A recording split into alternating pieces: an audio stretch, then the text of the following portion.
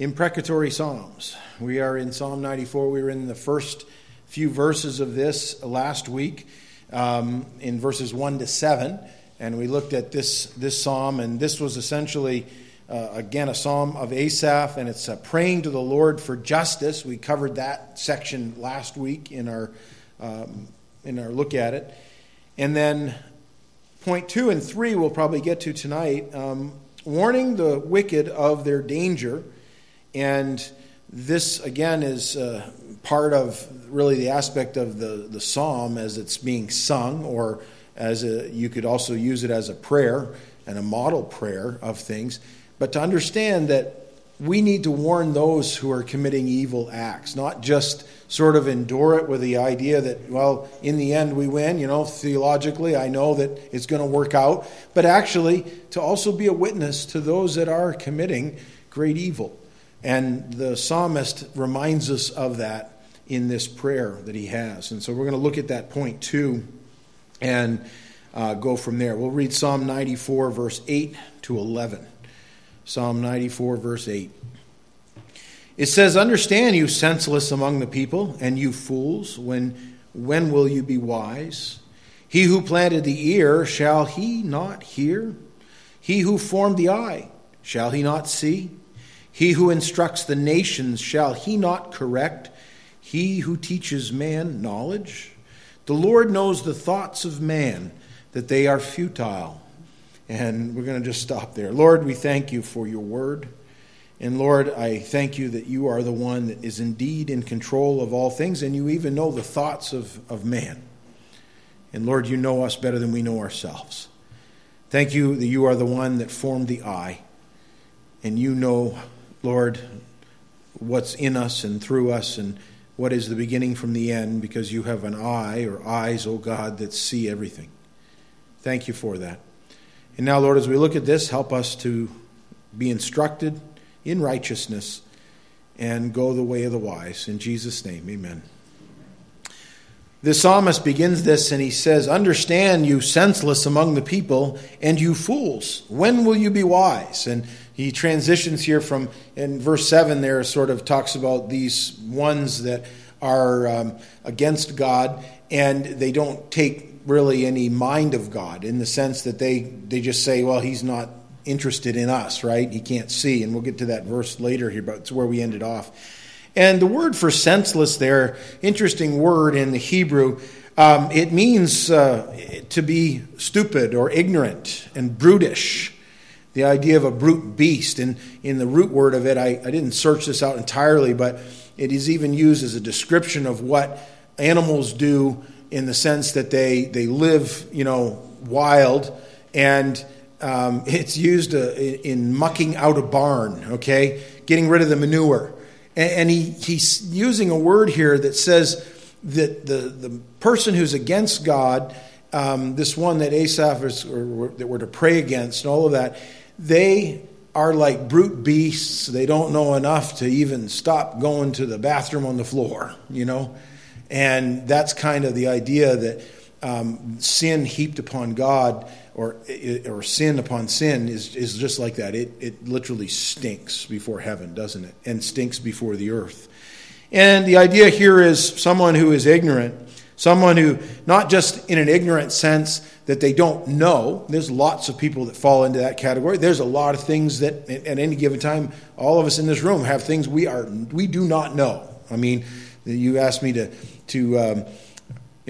take somebody and do brain surgery on them. It's not going to work. I'm just going to tell you that, all right? I don't know a lot about how to do brain surgery, and you wouldn't want your pastor doing that, all right? But there's one kind of ignorance, or in that case, but it's a stronger word. We use it here in the English as stupid.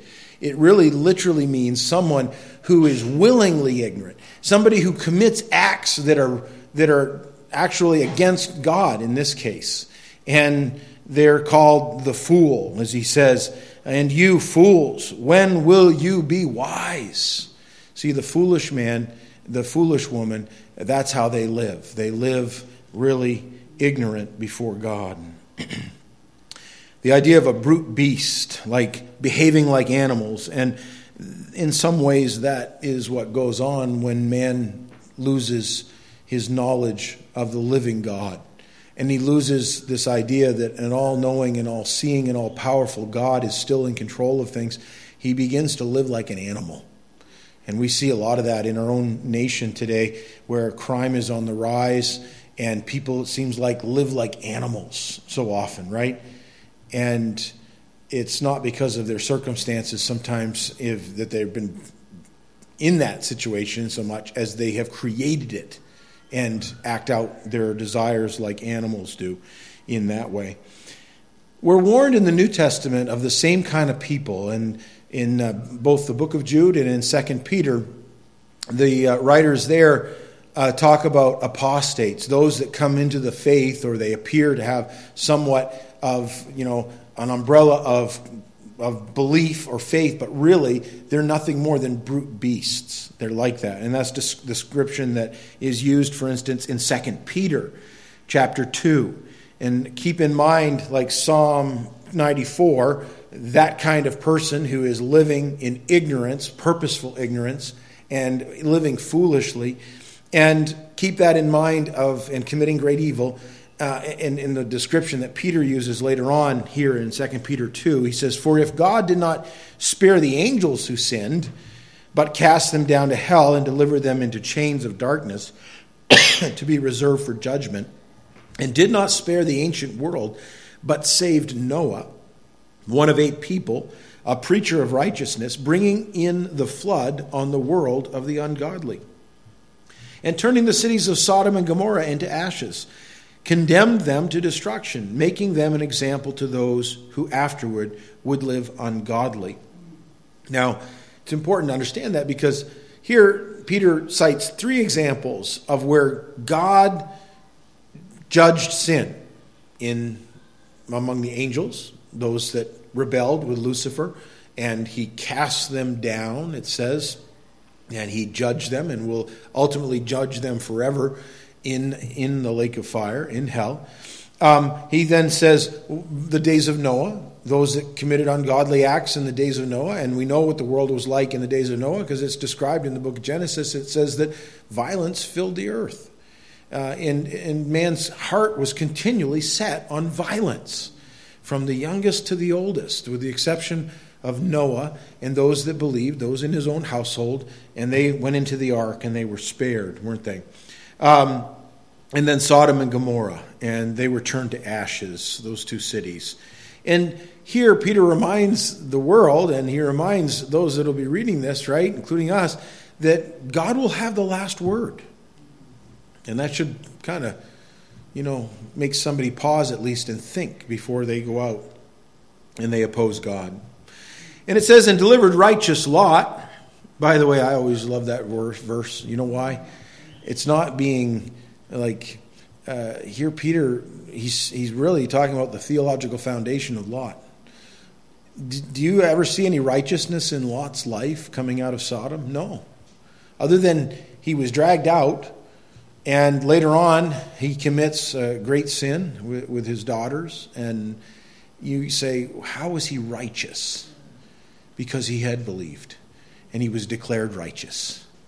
And God delivered even a backslidden believer like Lot. And I can just say this, that is a great hope for any of us, right? It should be. And again, it's the understanding of justification. Justification is a declaration of righteousness, even though in practice you may not be living so righteous. You should. Your action should follow. Anyways, that's a side note. He says, "Who was oppressed by the filthy conduct of the wicked." So he ended up living in a situation he shouldn't have, and it brought about wickedness. "For that righteous man dwelling among them tormented his righteous soul from day to day by seeing and hearing their lawless deeds." And one would have to stop and say, if you were Lot, why did you stay? And it eventually brought judgment, and everything Lot had invested in was stripped away except for him when he was delivered out. "Then the Lord knows how to deliver the godly out of temptations and to reserve the unjust under punishment for the day of judgment, and especially those who walk according to the flesh in the lust of the uncleanness and despise authority." And by the way, those things go together. lust of uncleanness and despising authority. If you don't have the proper authority of who God is and His order and His laws in a proper view of your world, then it will play out in our actions as, well, brute beasts, going out committing all kinds of great evils and things like that. Uncleanness and despising authority, they are presumptuous, self-willed. They are not afraid to speak evil of dignitaries, whereas angels who are greater in power and might do not bring a reviling accusation against them before the Lord. Even angels know when to shut their mouths. But these, like natural brute beasts made to be caught and destroyed, speak evil of things they do not understand and will utterly perish in their own corruption, and will receive the wages of unrighteousness as those who count it pleasure to carouse in the daytime. They are spots and blemishes, carousing in their own deceptions while they feast with you, having eyes full of adultery and that cannot cease from sin, enticing unstable souls. They have a heart trained in covetous practices and are accursed children. Boy, not very pleasant description. Peter's pretty harsh.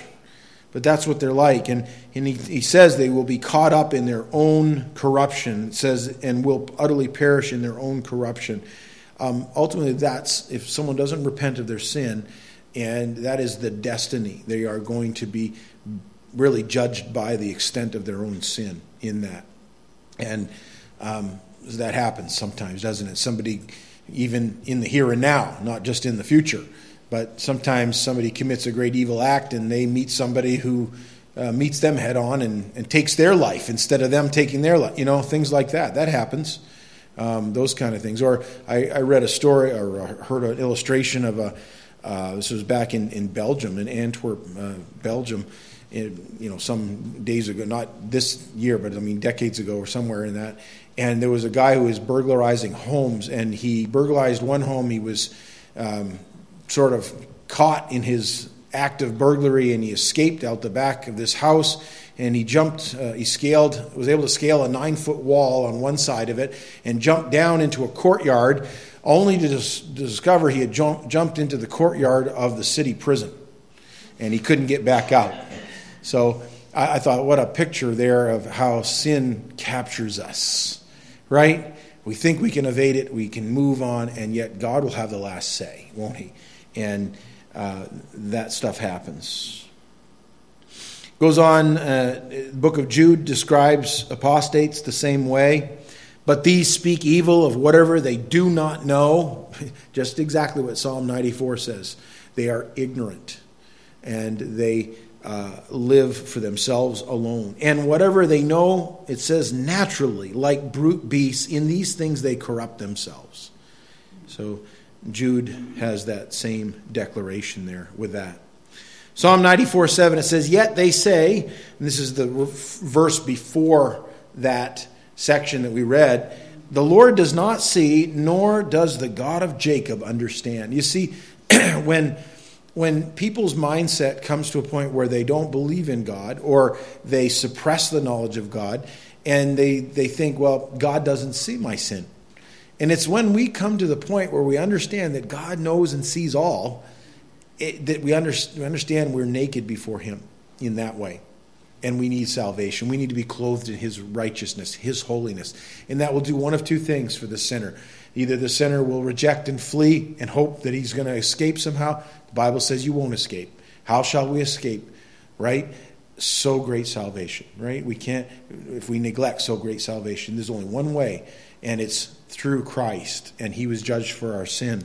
And that's the other option. The sinner has a choice to flee to Christ for refuge and mercy and grace.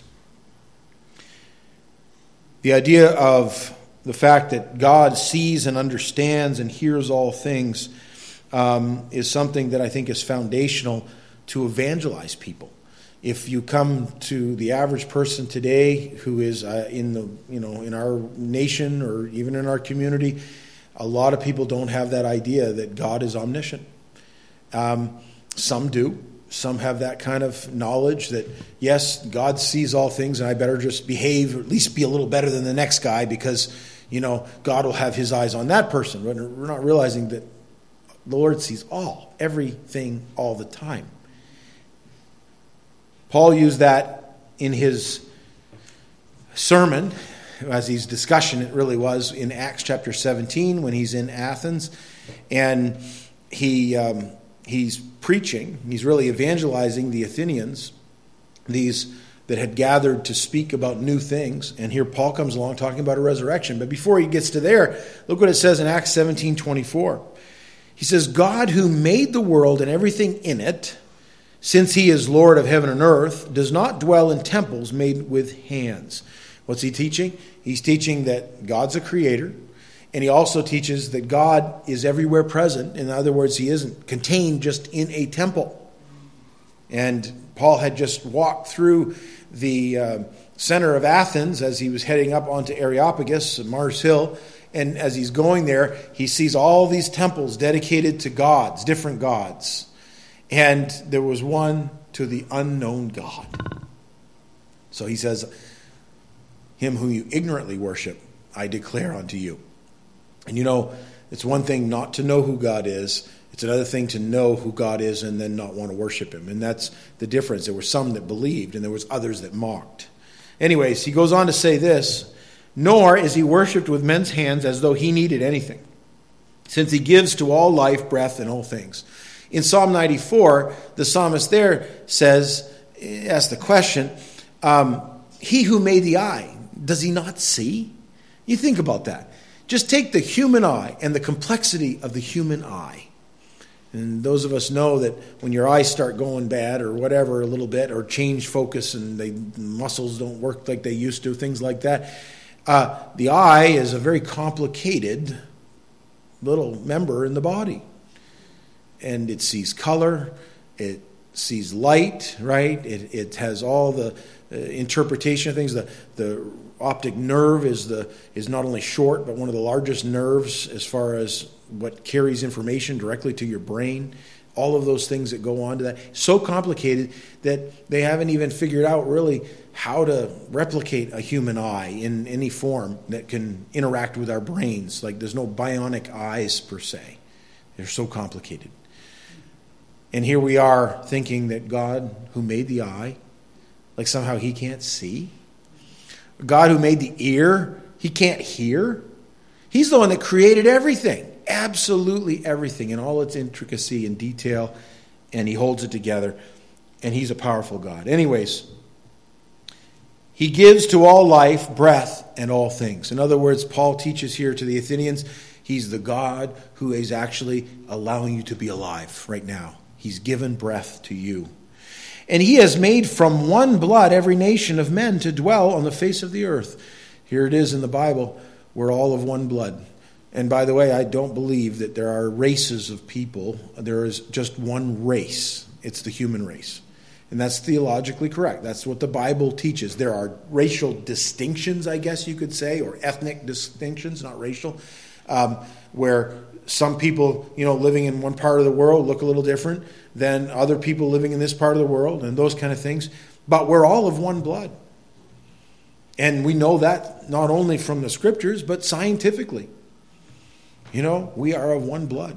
There isn't a whole lot of differences and distinctions between even people that look vastly different in their skin tones or their size or stature or whatever, their hair color. There's very little difference between us. And genetically, we go right back to one common ancestor who was Adam. And through Eve. It goes on to say this, and has determined there are pre-appointed times and their boundaries of their dwellings. Here, Paul begins to go from the Creator God, who in some ways you could think might be distant. He's not really interested in me. But all of a sudden he says, wait a minute. He's the God who's appointed your boundaries. There are certain things that he doesn't let us do. And it's a good thing probably we kill ourselves in sin. But he has even appointed boundaries on the earth. And pre-appointed times. I'm thankful that the Lord holds time. and he's outside of time. And that men and women on this earth are pre-appointed in their times, if even what they can do on this earth. So that they should seek the Lord in the hope that they might grope for him and find him. Paul says here, God has given us life, and he's given us a certain amount of time. Why? So that we might find the Lord. And it's not that he's far. He says that. Though he is not far from each one of us. For in him we live and move and have our being. He's teaching the omnipresence of God. And as also some of your own poets have said, for we are also his offspring. And Paul deals with this idea of a creator God who's very much in control of all things. And he's also one that sees all, hears all, understands all. And we are right now dwelling among him.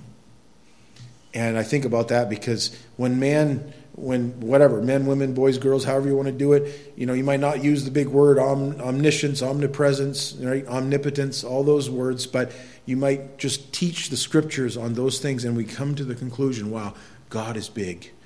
And we also come to the conclusion that I'm a sinner who has broken a holy God's law, and I need somehow to make it right. And he offers that to us, doesn't he? Well, sometimes people do that. And that's what he goes on to say. He who planted the ear, shall he not hear? He who formed the eye, shall he not see? He who instructs the nations, shall he not correct? He who teaches man knowledge. I find it so sadly ironic that today, with all the knowledge at our disposal, and we have a lot of knowledge, don't we? Listen, if I don't know how to put something together, I can go to YouTube and somebody probably has a video of it, right? Or I want to change a headlight on an automobile and you can't even get to it or whatever. You go there and they're like, oh, there's a video on how to do that. Oh, it's not as hard as I thought. Sometimes it is. We have more knowledge at our disposal today than ever before. And yet, so often, people won't couple that knowledge with the knowledge of God. And in the course of that, we're actually saying, and I'm saying we as a people, we're saying, God, I don't want that part of the knowledge. And that's sin. That is the deepest part of us. And we were having this discussion yesterday around the table.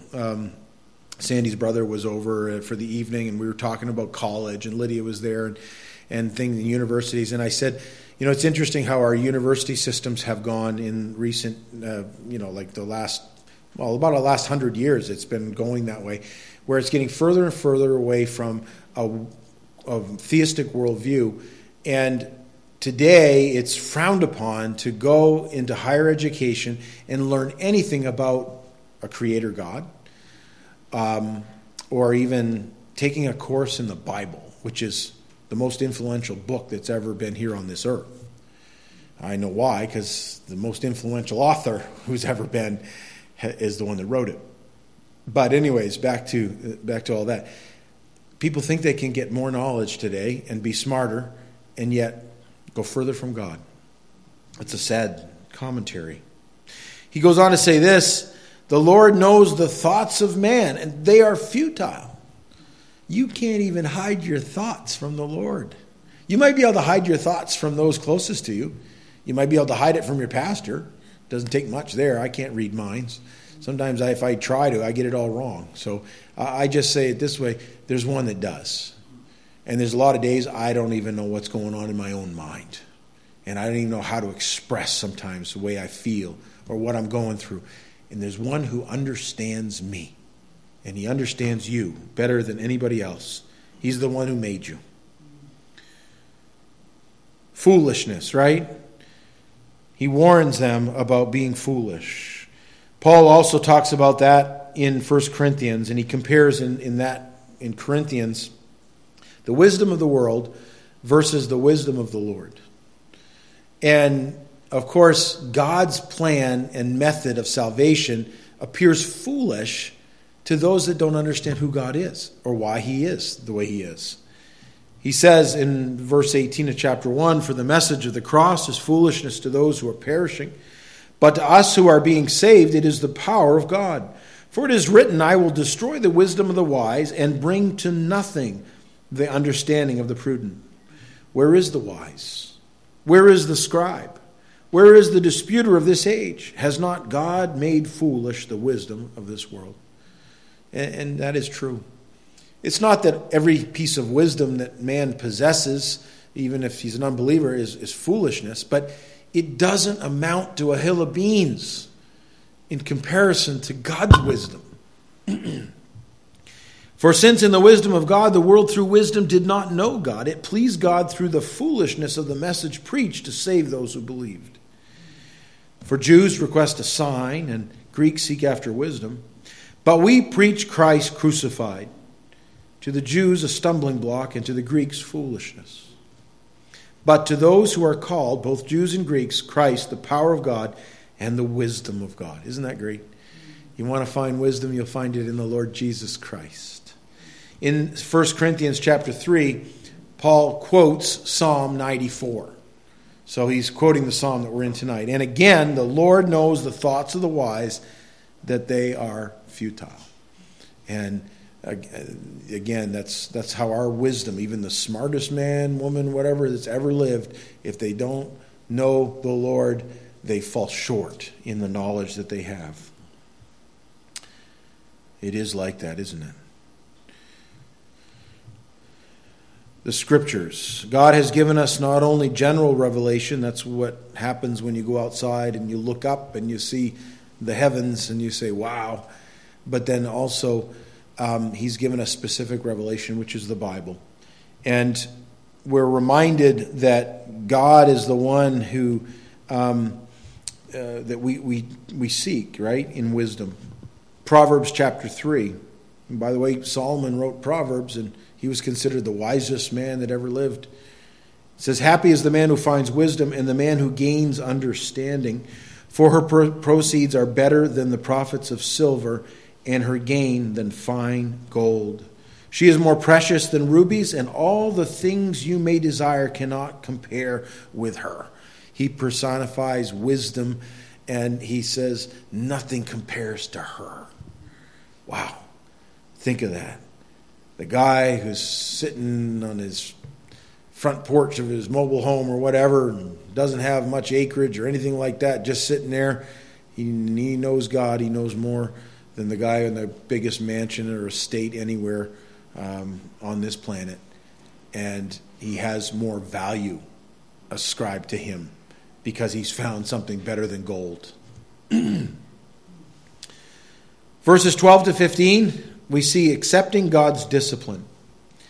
Part of this psalm, as it breaks down, you just see how the psalmist realizes that trials are for our betterment. Even sin and evil that is committed in our world should push the believer to trust the Lord more, should stir faith in us. Psalm 94, verse 12, blessed is the man whom you instruct, O Lord, and teach out of your law, that you may give him rest from the days of adversity until the pit is dug for the wicked. For the Lord will not cast off his people, nor will he forsake his inheritance. But judgment will return to righteousness, and all the upright in heart will follow it. And again, we're reminded that God chastens his own and allows trials to come for our strengthening. The Scriptures teach that over and over again. From the book of Job all the way into the New Testament and the various trials that Peter talks about, the fiery trials of our faith. All of those help refine that pure gold that should be within us, right, from the Lord. And it really tells us that we're His, and we're not just spoiled brats living in comfort. Often that's what happens, isn't it? If we only have comfortable things in our life and everything is handed to you on with a silver spoon, as they say, it doesn't often turn out well. End up just as spoiled brats and cannot even handle any adversity whatsoever. Hebrews chapter 12, verse 6 says, for whom the Lord loves, he chastens. And be reminded of that. If you go through trials and tribulations and even suffering injustices in this world because of evildoers, God loves you in the middle of that. He scourges every son whom he receives.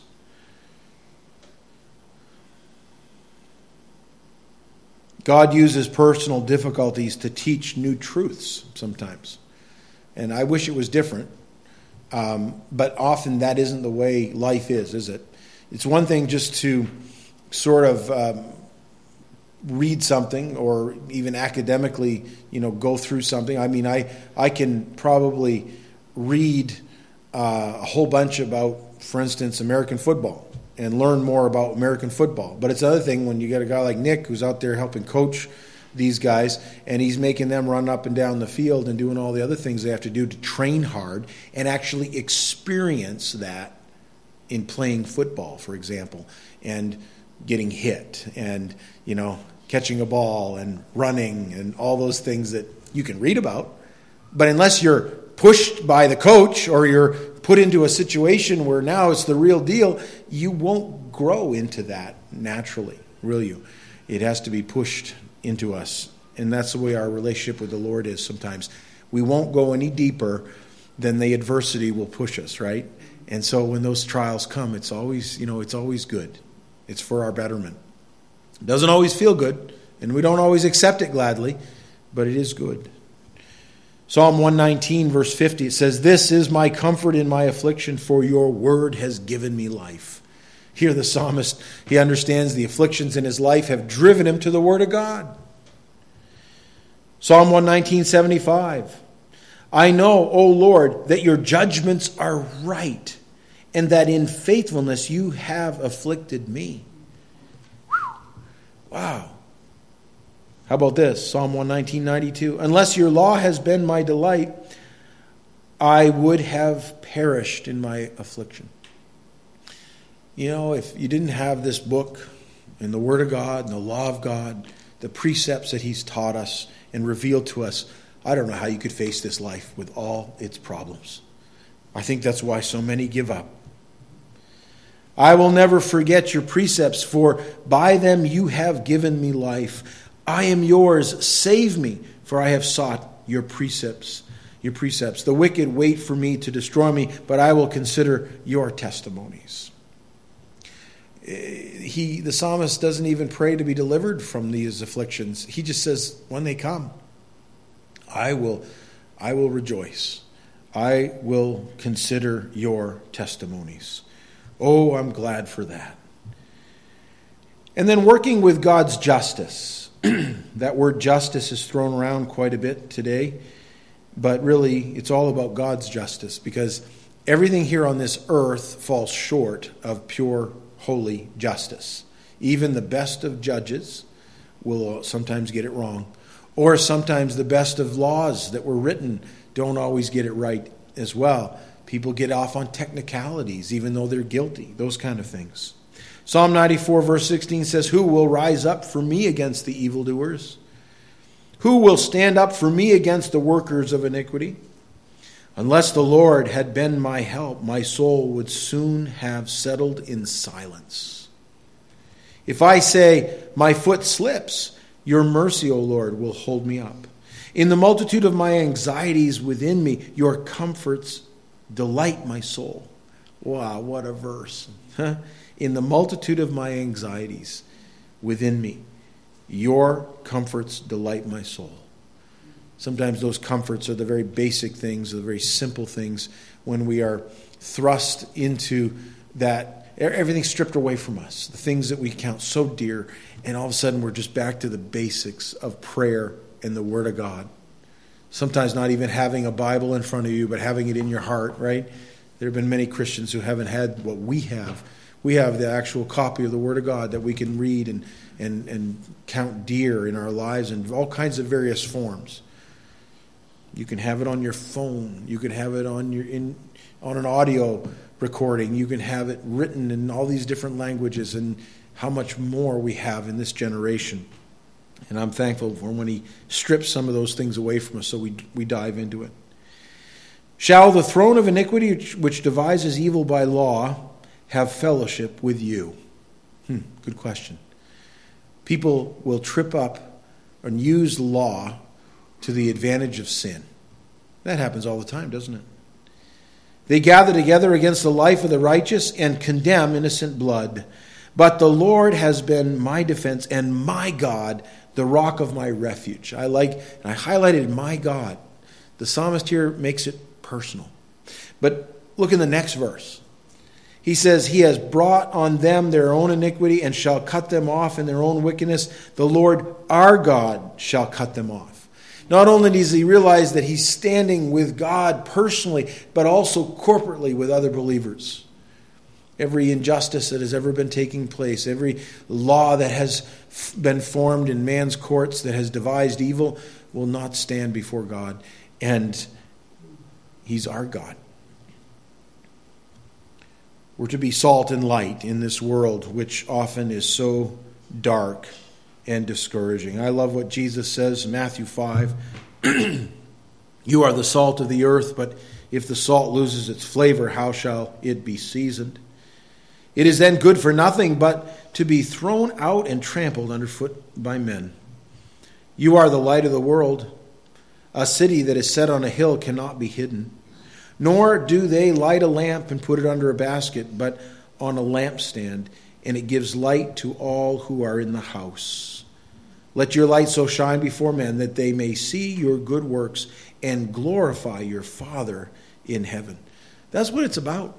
We're to glorify God and be reminded that, listen, evil might reign for a season, but it won't reign forever. And eventually it will be put off. And we'll someday, we'll give an account as a generation. As a Christian, if you are truly one of his, your sin has been already judged at the cross of Christ. It'll never be brought up again in that form of judgment, in that way. And I'm thankful for that. But it is a solemn reminder from the psalmist that we, as believers, might find affliction, but God will have the last say on that. I'm reminded of Justice Horace Gray, who sat on the U.S. Supreme Court 1882 to 1902. I wasn't around then when he was there, but many people have sat in that court. And previous to that, when he was a judge in a lower court, he had a criminal come to him and stand trial, and the man got off on a technicality of the law. And then Judge Horace Gray said this to the man. He says, I know that you are guilty, and you know it. And I wish you to remember that one day you will stand before a better and wiser judge, and that there you will be dealt with according to justice and not according to law. Ultimately, justice is found with the Lord. And the laws of man, some of them are good, some of them aren't. But ultimately, God will work it all out, won't he? And we take mind also to be reminded that, hey, if you don't know Christ, well, you'll stand, one way or the other, you'll stand before him as judge. Lord, we are grateful for your word, and we've looked at this psalm, and again, just thankful that we can go down through it tonight.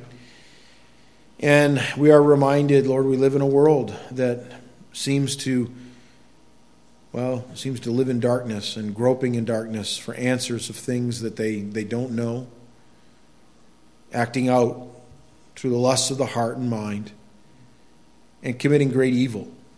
And yet there are also many righteous, many people that have trusted you. And Lord, we thank you that even tonight we can call you our God. We also can call you my God.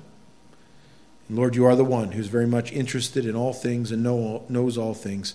And we recognize that tonight. We give you glory, which is rightfully yours. In Jesus' name, amen.